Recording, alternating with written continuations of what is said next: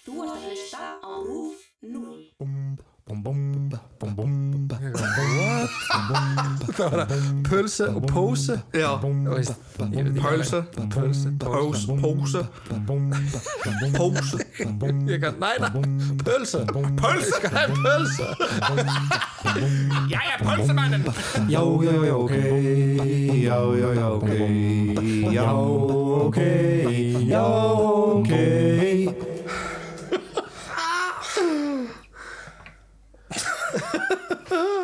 Minn góður, sko.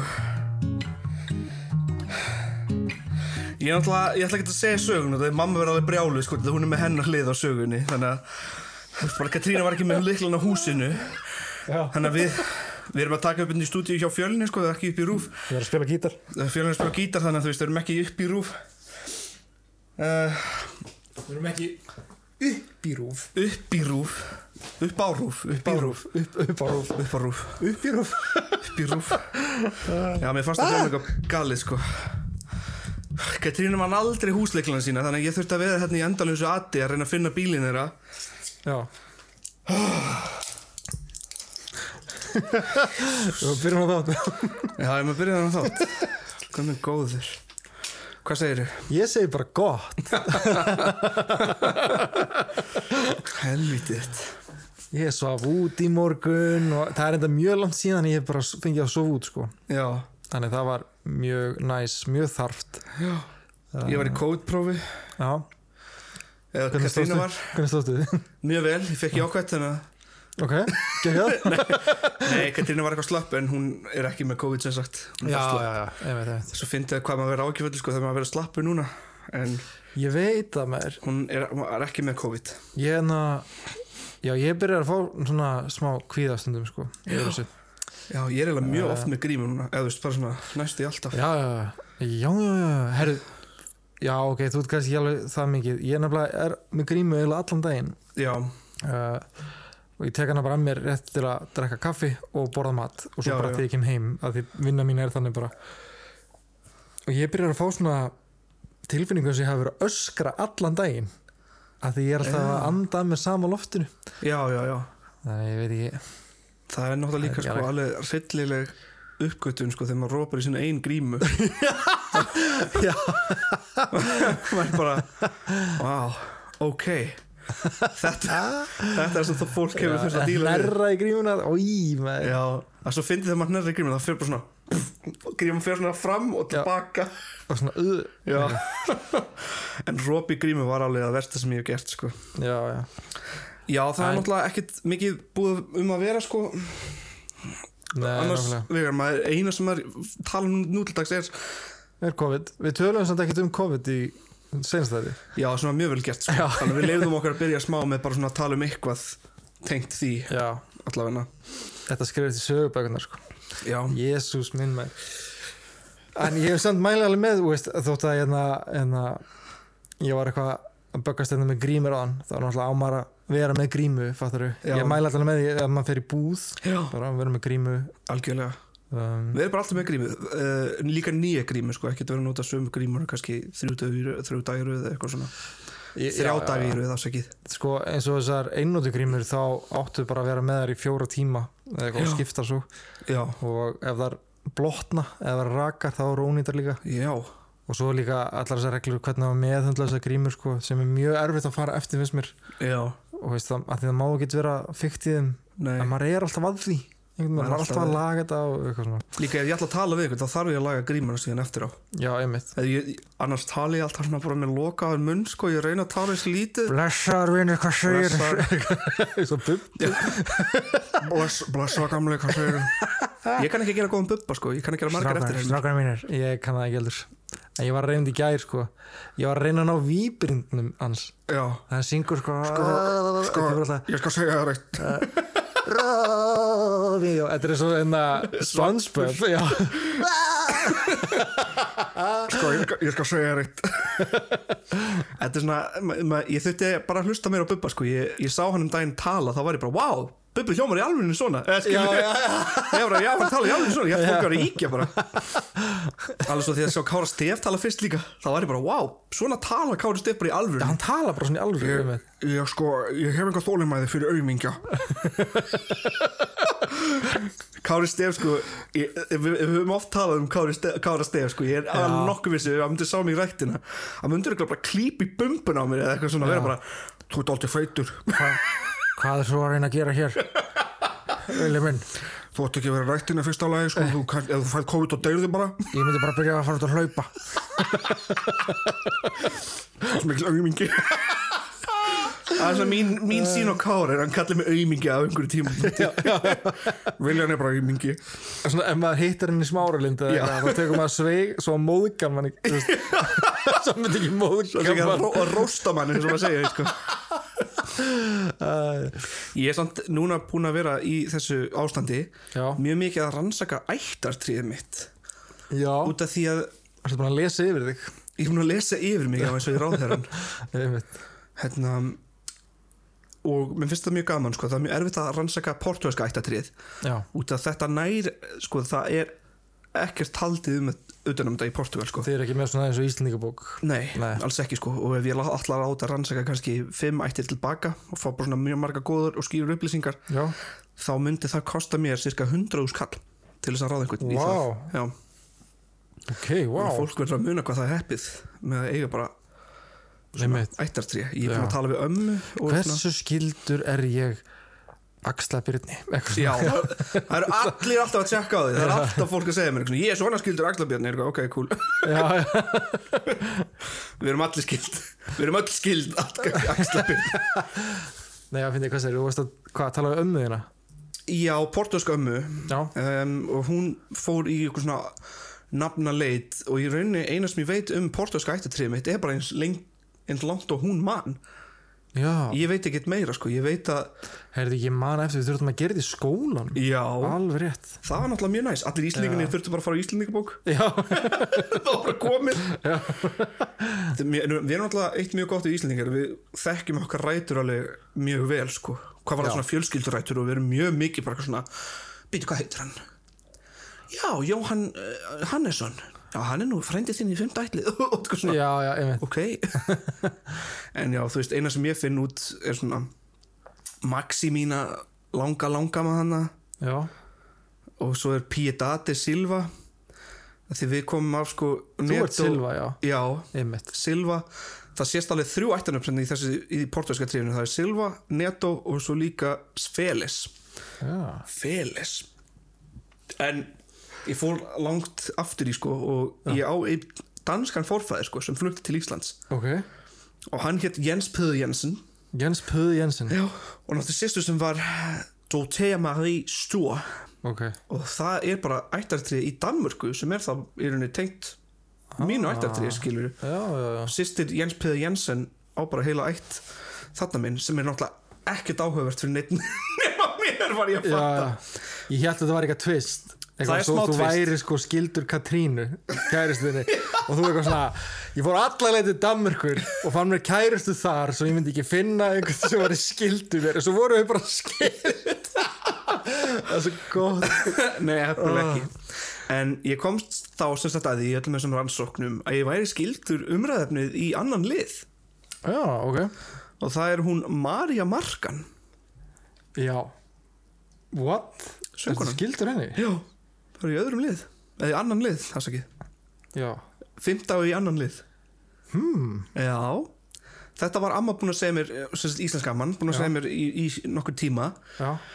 Og við náttúrulega sáum mynd af henni í safninu á Ólafsvík. Því þar fæddist hún. Þegar við kíktum hann á gamla safnið þeirra. Já. Og hún fæddist í Ólafsvík 1905. Aha. Og ljósmóðir hennar, Sigurbjörg Helgadóttir, mér finnst þetta alltaf mjög skemmtilegt, sko, því að á þessum tíma var alltaf svona draumar sem fólk alveg setti mikla meiningu í, sko. þannig að það var ritaður draumur ljósmóður hennar hana áður en hún fæddist. Já. Þannig að ljósmóður hennar, Sigurbjörg Helgadóttir, dreymdi skömmu áður en hún fæddist að hún væri að vökva blóm og að meðal þeirra var stór og þroskamikil lilja sem bara fínum blómunum. Hlúði hún sérstaklega að þessu blómi og sagði, þetta verður einn stærsta lilja landsins. En þá heyrir hún rödd sem segir, þú þarft ekki að státa þessu blómi, hann Einar Markússon á það. Sem sagt, ljósmóðurinn taldi að þessu draumur þýddi að Maríu byði óvenjuleg framtíð. Já. Og sem sagt, Einar Markússon var ekki bara einhver gaur, það var pappina. Pappi okay, Maríu Markan. Einar á nákan. Að ná hann. What? Það er 2 mánaða.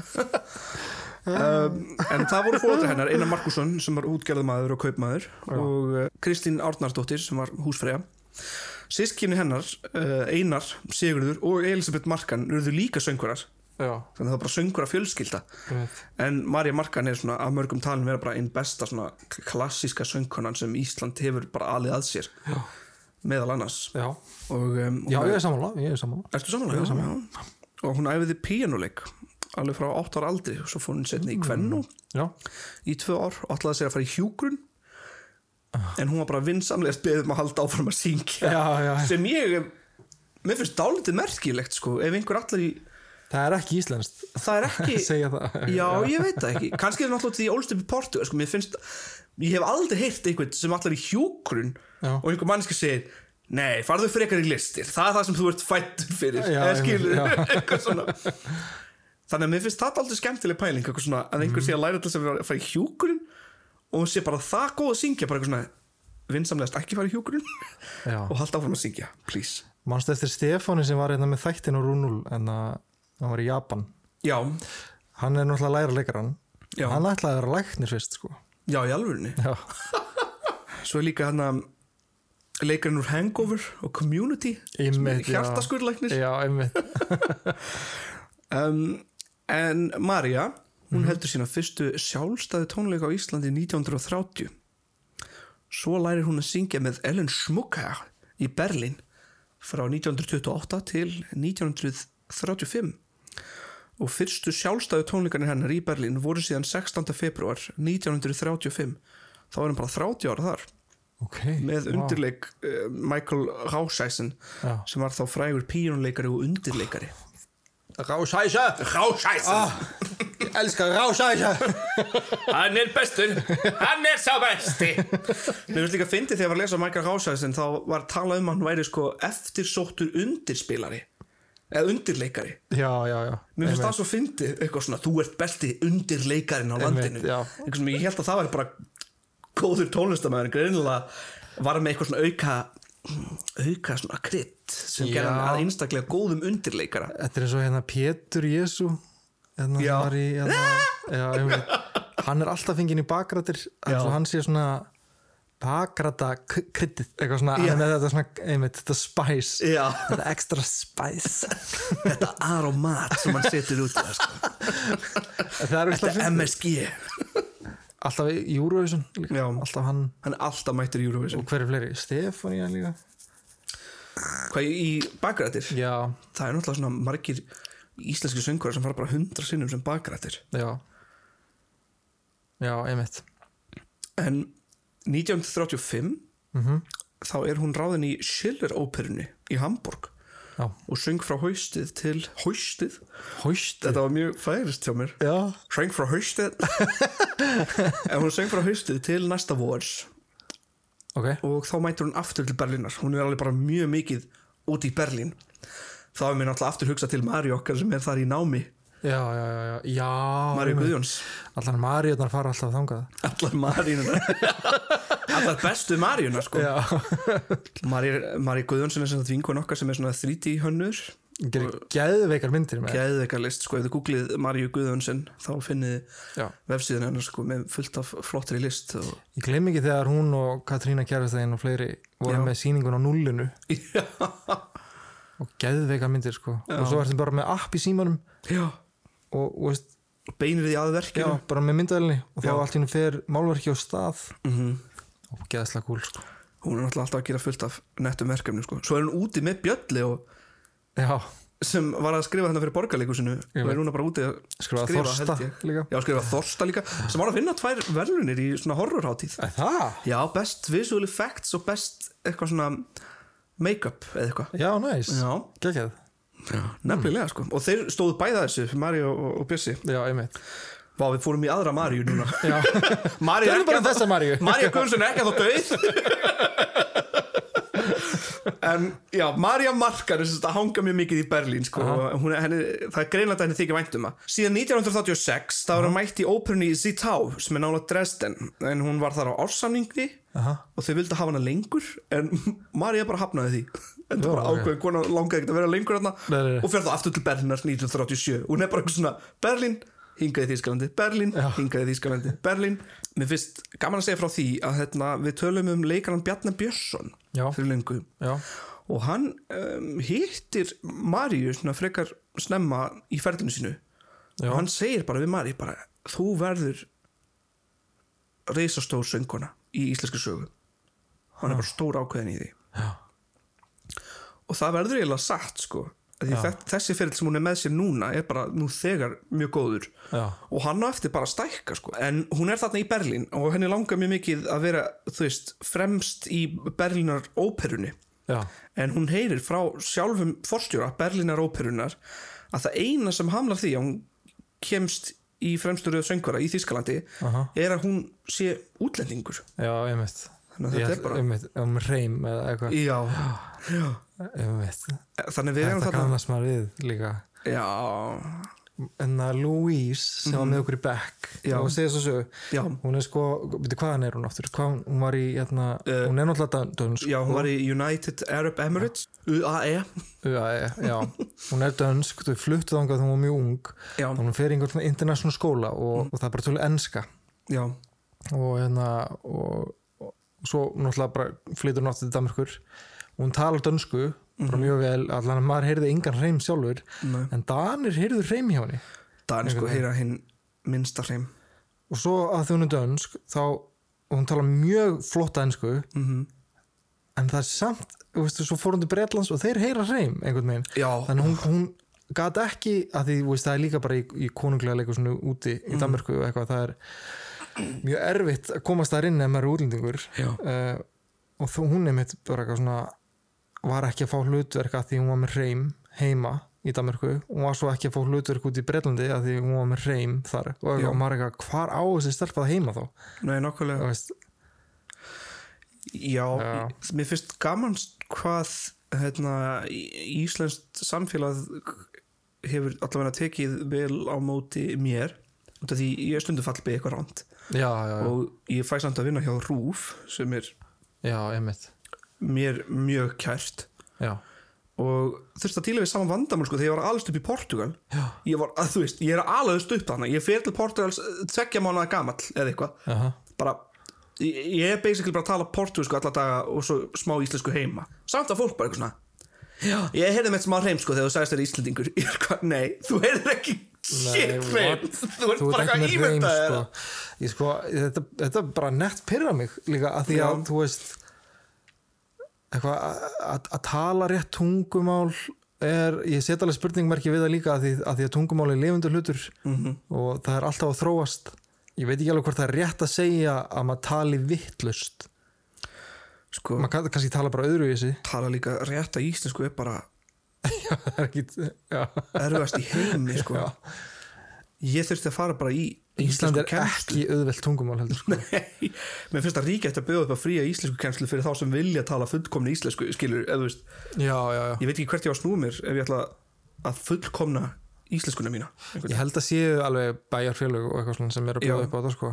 Það er svona fría íslensku kennslu aðeins að ég veit eitthvað mikið um það ég bara að pirra mig bara þegar fólk er með einhverja íhaldsemi á tungumálið en sorry, það er bara ég Já, þetta er náttúrulega mjög áhugavert. Það er einhver góður rökstuðningur á bakvið það hjá þeim en já, líka það. Þetta er náttúrulega líka Ísland er svo þetta er eitthvað þjóðarstolt Íslendinga tungumál já, nákvæmlega, og það er verið að gera lítið þá úr fólki sem næri ekki að tala tungumálið 100% einhvern veginn, en samt Danir eru meiri í því sko Danir eru svakalegir sko þú getur ekki svona, ég man þegar ég sagði einu svona hámelk ég sagði hámelk þrisvar og manneskjan á kaffihúsinu var bara það er eitthvað cappuccino með hámelk hún er eitthvað, hvað?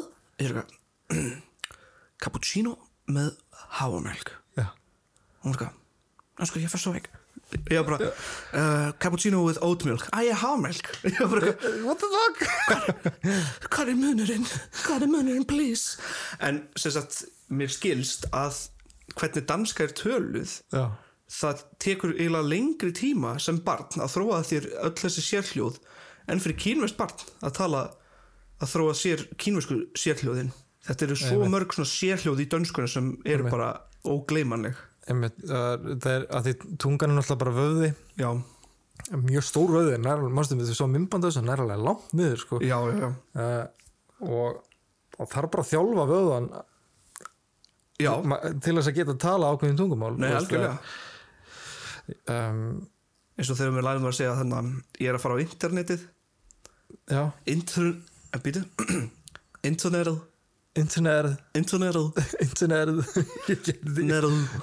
þetta sem líka segir hvað til alltaf croissant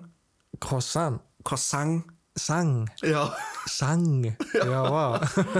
En þetta er eitthvað svona tungumála tengt sko, þannig að maður skilur kannski að það hafi verið erfitt að hafa fullkomin hreim. Ég var að versla í 7-Eleven út í Danmörku og var eitthvað svona kom með eitthvað á kassan og alltaf svo fá hann að pulsu líka og gaurinn bara rétti með póka og ég eitthvað, what?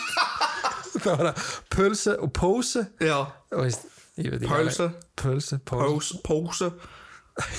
pulse ég kann, næ, pulse ég kann pulse Jæja, pulsemannen Giv mig en pulsemann Það finnir náttúrulega það er líka orðin smá klísi í okkur þáttum hvað við tölum mikið Danmörku alltaf í Danmörku þá ég veit að við erum svo mikið þaðan við líka vorum í námi þar þannig að við erum ennþá tengdari en venjuleg Íslendingurinn kannski líka bara mörg orðin það var töluð sunnudagsdanska inn í gamla daga það er þáttur sem við þurfum að gera það er þáttur sem við hefum þröndjubúa en það er alveg nóga stöffi ennþá við heldum að við myndum ekki endast ár með umræðin svo er það bara gullnáma já fullt af dóti sko. Byrja á RÚV, nú keyri ég bara á Benz rísa hús í Garðabæ þetta er algjör gullnáma þetta sko ég veit ekki hvað ég að gera með alltaf þessi peninga sko. Og þið hlustundur þið eru að borga fyrir það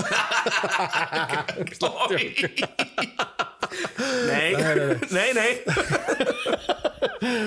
en sem sagt nei, ég kerum á Toyota Corolla hún er alveg að hrynja býi kommunu en við vorum að tala Maríu Markan já, alveg rétt sem sagt hún á erfitt með að koma sér fyrir hjá Berlínar óperinu og í svona fremstur söngvara í Berlín og í Þýskalandi út af því hún er útlendingur en það skiptir engu hún heldur náttúrulega bara áfram og svo syngur hún á Norrænu viku í Kaupmannahöfn 1938 og hún syngur sem greifarfrúin í brúðkaup Fígarós eftir Mozart í konunglega leikhúsinu vel gert það er alveg mjög vel gert sko og Fritz Busch hafði fengið augastað á hana og réð hana til að syngja þetta hlutverk í Glyndebourne óperunu í Englandi sem þessi Fritz Busch stjórnaði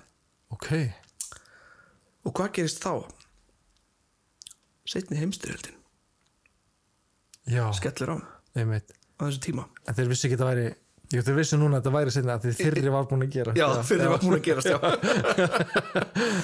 en María fer þó til Ástralíu það er svo nálægt Englandi og er þá bara í samning við Ástralíu útvarpið og syngur þar bara í útvarp og í svona konsertsölum bara í ýmsum borgum bara RÚV Ástralíu bara ástralska RÚVið RÚV all night welcome to RÚV en henni er mjög vel tekið í ástralska útvarpið og þau lengdu samningin við hana og hún var samtals svona cirka 1 ár í Ástralíu já, meinar eftir það fyrir hún til Kanada Ok. Hún bara alls staðar sko. Hvað það lengsta sem ég get farið bara? Ok, ég búin að fara frá England til Ástralíu. Næsta skrifa bara Ástralíu, Kanada. Já. En það náttúrulega líka enskumælandi land sko. Hún að fara í 3 enskumælandi lönd og hún helviti góð í enskuna. Já. Og hún heldur sjálfstæða tónleika í Winnipeg og fleiri borgum. Hún að fara til New York. Og þar hún ráðin í Metropolitan óperunni. Wow. Af 723 söngurum hún valin. Wow. Og hún bara svona fyrst íslenska kvenna til að syngja stórt hlutverk þar 7. janúar 1942. Ok. María Markan bara mætt til New York. Mætt, alls ekki hætt sko. Komið til að vera. En María var samt líka að syngja oft í Reykjavík þegar hún var í sumarfrí bara. Já. Hún söng oftast þegar hún var í sumarleyfi og eins og til dæmis 1930, 33, 38, 46 og 49. Já. En hún þannig í Metropolitan 1942 og þar kynnist hún líka Georg Östlund og þeir búa fyrst í New York. Já. Síðan í Kanada og síðan flytjast þau til Íslands loksins 1955 og hún söng í Töfraflautunni í Þjóðleikhúsinu 1957 en þar lék hún fyrir þá sem hafa áhuga fyrstu þernuna. Það eru 3 þernur í Töfraflautunni og hún lék fyrstu þernuna. En þau eignust son sem heitir Pétur Östlund og þekktur tónlistarmaður sem býr og starfar í Svíþjóð. Pétur Östlund? Já. Ok. Þannig að þessi fjölskylda bara allstaðar. Og svo ég, frændanar í annan lið. Já. Ég alveg tengdur henni líka. En eftir að hún kom heim þá rak hún líka söngskóla í Reykjavík í alveg mörg ár. Já. Mörg ár. Vá, þú ert að vera sem á færi sko. Þessi þættir eru að taka yfir mitt líf sko. Við erum að taka upp þætti og gerast í Færeyjum, þannig að menn eru búin að vera bara alveg að missa sig í færiska hreimnum. En já, hún rekur söngskóla í Reykjavík í mörg ár og kennir fullt af svona verðandi söngurum og eftir andlát Péturs árið 1961 þá flyttur María aftur í Laugarnesið. Já.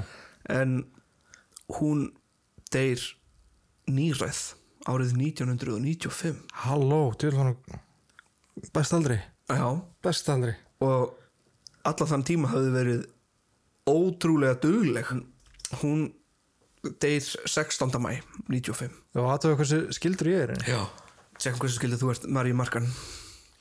Vá, það gaman sem á geta ég og María Markan hefum sama afmælisdag 25. júní. Ok. What? Hvernig tók ég ekki eftir þessu því ég var að rannsaka? Veitu, hvað þýðir það? Hvernig lesi úr þessu? Heyrðu, þú og María eru skildi í 8. og 5. lið. Halló. Pældi því. Veitu, what er ég ef ekki reyna? Er maður að tjekka hvernig við erum skildir? Við erum skildir í 7. lið. Já, blessaði sko. Við mættum deyta. Heyrðu, Árni Skakki Jónsson. Árni Skakki Jónsson var af okkar. Það er okkar forfæði sko. Árni Skakki. Hvernig var alltaf að reykja einhverja feitar juttur sko. Og hér eru við þetta með laðumarp. Hvíl í friði Árni Skakki, meistari. Ói, hvað er gott. Já, ég ætla að beðast afsökunar á hvað ég talaði mikið ættatrið mitt hérna í byrjun sko, en já, og einhver draum. Það er aldrei skemmtilegt að hlusta drauma í öðru fólki sko. Þetta var ekki minn draumur, þetta var draumur ljósmóður Maríu Markan. Sko, ég dreymdi ógeðslega steiktan draum bara í mjög stutt á fullt af selum. Ég dreymdi bara seli. Fullt af selum? Já. Ég dreymdi bara fullt af selum. Kannski var þetta því vorum að fara að tala um Maríu Markan sem fættist í Ólafsvík og í Ólafsvík mynd oft selir að chilla sko. Já, ég allan að vakna ég að þetta hlýtur að líða eitthvað slæmt sko. Bara, selur eru creepy dýr líka. Er það? Já, það er eins og þau stara inn í sálmanns bara eitthvað svona. En þeir stara svo rólega sko. Þau eru bara eitthvað svona horfa á mann bara svona Já, eins og ég segi, creepy. Já, það ekkert mikið sagt Marja Markan. Ég horfði á svona vídeóviðtali við hana. Ég sýndi líka brot úr því. Já, ég fyndi ekki hún svona hugguleg típa. Hún mjög svona hógvær og róleg einhvern veginn. Hlægir svona bara léttilega og svo líka verið að spyrja hana eitthvað svona þegar hún fengin í viðtalið. Þá mætir hún og eitthvað svona já, ég held nú að þið ætla bara að setja mig að forgreimasafn en svo var ég bara fengin í allt annað. Smá svona quirky. Smá quirky, já, taldi svona hressleiki í henni, sko. Mér fannst ég hefði farið og reynd að sjá fleiri myndbönd en í þessu ástandi þá ekkert jafn auðvelt bara að droppa við og fá að kíkja í kistuna eða eitthvað. Já, ég bara hugsa alltaf kistu, ég bara hvað kistu þér? En veistu hvað, ég fann síðan lag auðvitað. Þannig að sumir eru búin að segja mér að þeir fíli lögin sem þeir sitja í lokin. Þannig að ég ætla bara að skella á einu lagi með Marju Markan sem hún syngur á ítölsku. Un bel di vedremo. Já, Marju Markan fyrir Pitbull. 1, 2, 3 og var náttúrulega svo international, sko. Ekki Pitbull frá Kanada? Er það? Ég held það. Ég finnst, kannski er ég alveg að bulla, sko. En við skulum hlusta á Marju Markan syngja Un bel di vedremo. Gekja, takk fyrir mig. Takk fyrir mig.